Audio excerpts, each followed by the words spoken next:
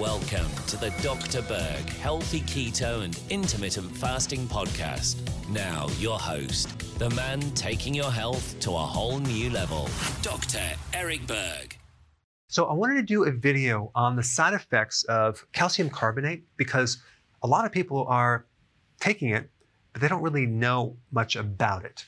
The biggest thing that you need to know is that calcium and other minerals need an acidic medium to be absorbed, okay? So if your stomach does not have the acidity that you need, that calcium is not going to be absorbed too well.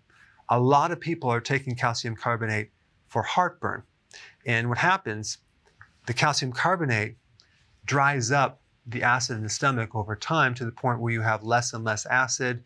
So not only does that calcium not absorb and benefit you anyway, but the calcium ends up causing heartburn because now there's no way of creating a signal to close the valve at the top of the stomach, and now you get GERD or acid reflux. You need a really acid stomach to keep that valve on the top of the stomach closed so there's no acid that shoots up. Now, this is my opinion, but I think you would be better off by taking apple cider vinegar for GERD or heartburn than any type of calcium products.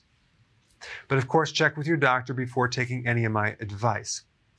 Now, there's a couple studies I'm going to put down below that talk about this.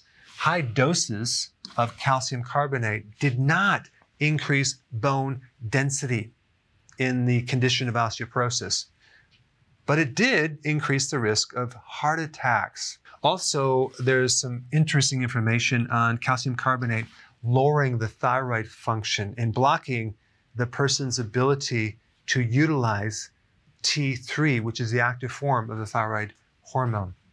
Here are some of the side effects: loss of appetite, constipation, gas, nausea, vomiting, decrease in hydrochloric acid. I talked about that. You need HCl to absorb calcium, and the calcium being alkaline will decrease HCl, so it's a double-edged sword. There are various contraindications to calcium carbonate. One is you don't want to take it if you have kidney stones. Number two, if you have hypercalcemia, this means too much calcium in the blood.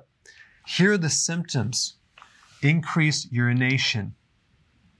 How many people get up several times the night and they think it's normal? Fatigue, headache, abdominal pain. Now, you can also have a blood sugar problem, insulin resistance, or being a pre-diabetic and have some of these symptoms too, but it could also come from too much calcium in the blood. And a lot of people, especially the elderly, are taking this daily calcium in mega doses, thinking that it's going to prevent their bone loss when it's actually creating other issues. Now, if you think about someone that is older, what do they have? Arthritis, calcification. Now you're going to dump more calcium into the system. Might not be the best thing to do.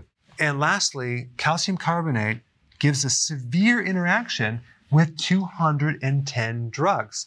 So if you take someone that's older that has normally low hydrochloric acid, so they're going to have heartburn, and they start taking this, and they're also taking it for their bone loss, and they're getting up urinating all the time from this right here, and they're usually on multiple medications which could interfere with this.